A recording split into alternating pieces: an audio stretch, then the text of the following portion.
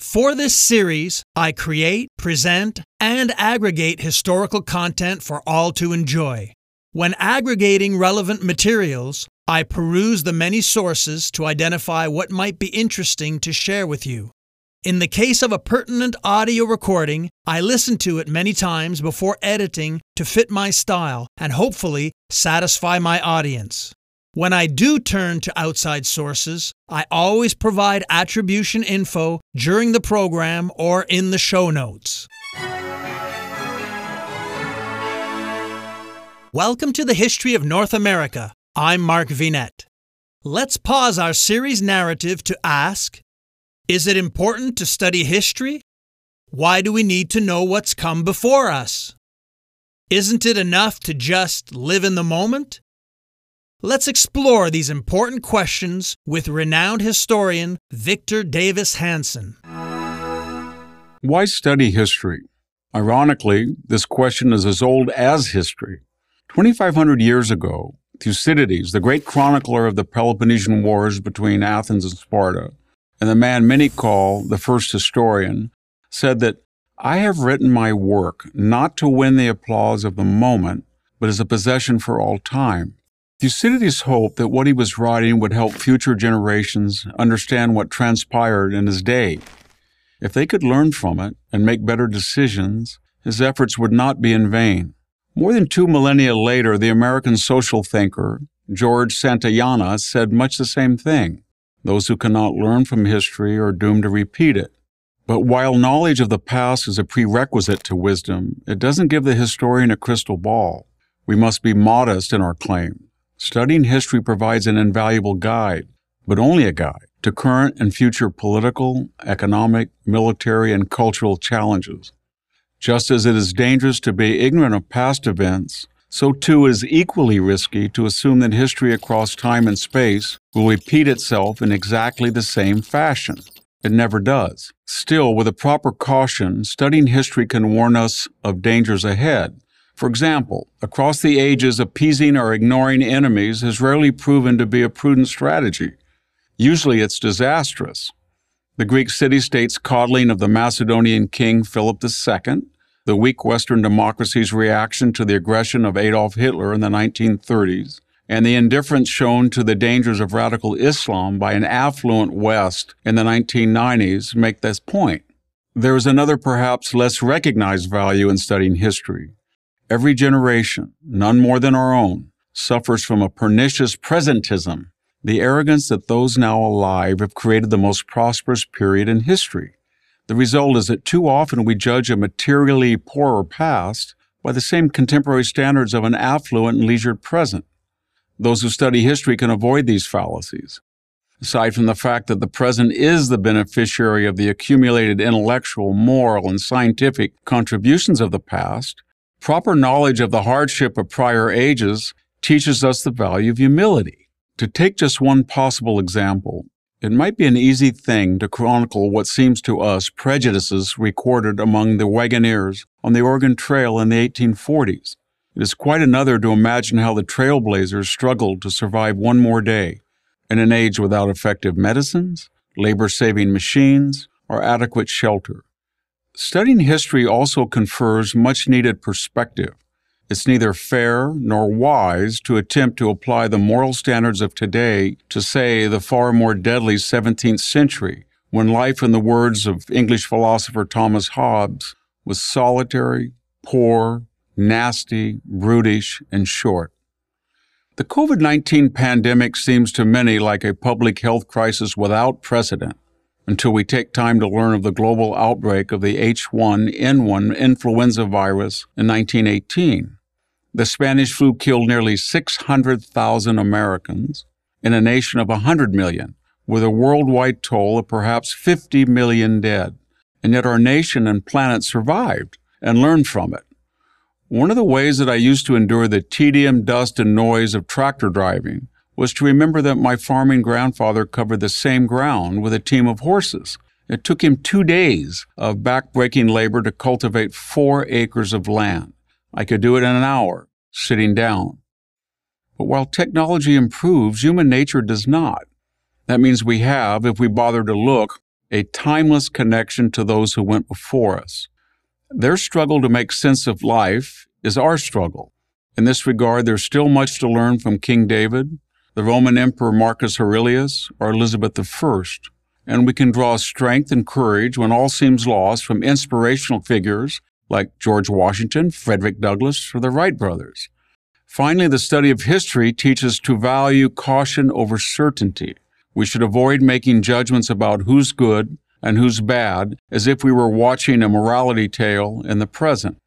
Major historical players like Julius Caesar, Robert E. Lee, and Napoleon were complex men who at points in their lives did some good things. That these efforts ultimately led to bad outcomes, made far worse by their own outsized talents, is one of the many tragedies of history. So why study history? Nobel Prize-winning American novelist William Faulkner summed it up as well as anyone. The past is not dead. In fact, it's not even past. In the 14th and 15th and 16th centuries, the nexus of power in Europe shifted from the traditional Mediterranean, Greece and Rome centers to Northern Europe and Scandinavia and the Atlantic coast. And that it transferred for a lot of reasons. One is the Ottomans took Constantinople in 1453 and they pressed into what had been the Byzantine bulwark, and that was lost. So people in the Mediterranean were panicked. So people started to explore ways of getting to India and China. They couldn't use the land routes when the Byzantines had protected them and they no longer were there. So we had the Great Age in the 15th and 16th century of exploration. And any country with an Atlantic port, they could go to China or then later the New World, whether that was France or Spain or Britain or the Dutch, prospered. And anybody who was locked in the Mediterranean, whether that were the old Florentine Republic or the Papal States or Venice, suffered. So the Ottomans made a difference. So did the discovery of global navigation by sea in the New World. And also it was the rise of the Protestant Reformation.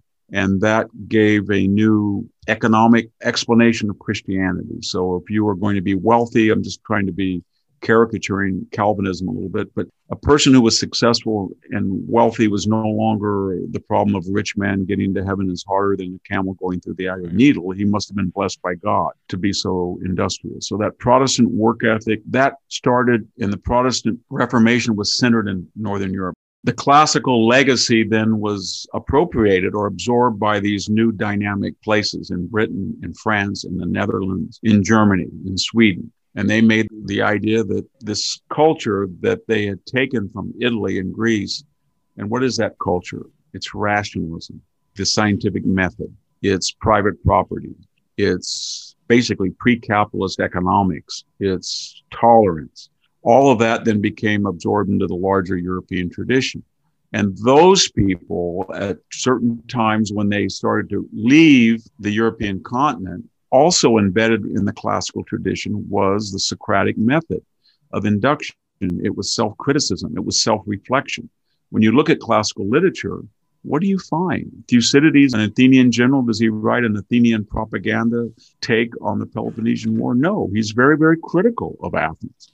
What do you read when you read Petronius' Satyricon? A devastating takedown on the decadence that affluence and leisure contribute to in the late empire. If you read a poem of Catullus, is it celebratory of the late Roman Republic? No, it's about the decadence of self-centered, selfish, sexually obsessed men.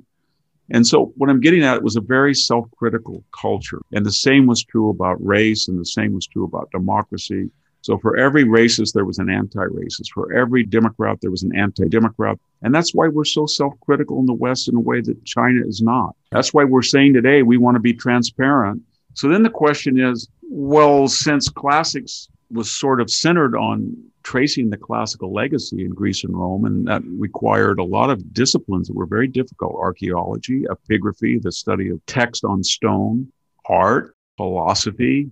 Philology was the key to it, because to study these things in depth, you have to know Greek and Latin, because a lot of these texts are not quite the same in English.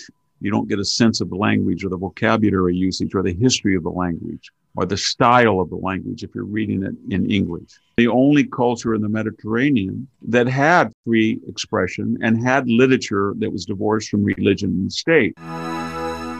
History is just the word that Herodotus used for inquiry, and you were going to learn about the past. And it was the view of the founders of history, and Thucydides in particular, but also Herodotus, that great men made history. So when you read Thucydides' history, it's an encomium in the second book to Pericles, for example. Without Pericles, a lot of the things that Athens did are inexplicable, or with his absence, they become explicable. And that was true of Xenophon and his sort of Hellenica. That was a story really of Agesilaus. And it's a story of Herodotus. He focuses on people like Themistocles or Miltiades or Darius or Xerxes as individuals that make a difference. That was pretty much when Plutarch wrote his great lives of illustrious men and comparative lives at the end, Greek and Roman. It was that idea that individuals that are extraordinary, not in the sense of better, but have more clout, more influence. And that was pretty much the reigning idea. I guess the epitome of that was Thomas Carlyle, the Scottish historian that wrote about the heroes of history. And then Marx came along. And people said, no, real point is class struggle and equity and equality, and these are mass movements. And the individual then sort of was shunned aside because he was unimportant. And it was not just a way of reducing history to themes or movements, but it was also predetermining it, that these mass waves made it impossible for one individual to, as William Buckley said, stand athwart history and say, stop. You couldn't do it anymore. And that really permeated every type of history. That it was all about technology. It was predetermined. I'm Victor Davis Hanson, senior historian at the Hoover Institution at Stanford. Next time, we explore England's great age of North American discovery during the Tudor period, known as the Elizabethan Age. Check out the YouTube version of this episode, which has accompanying images. I'm Mark Vinette, and I hope you're enjoying the ride.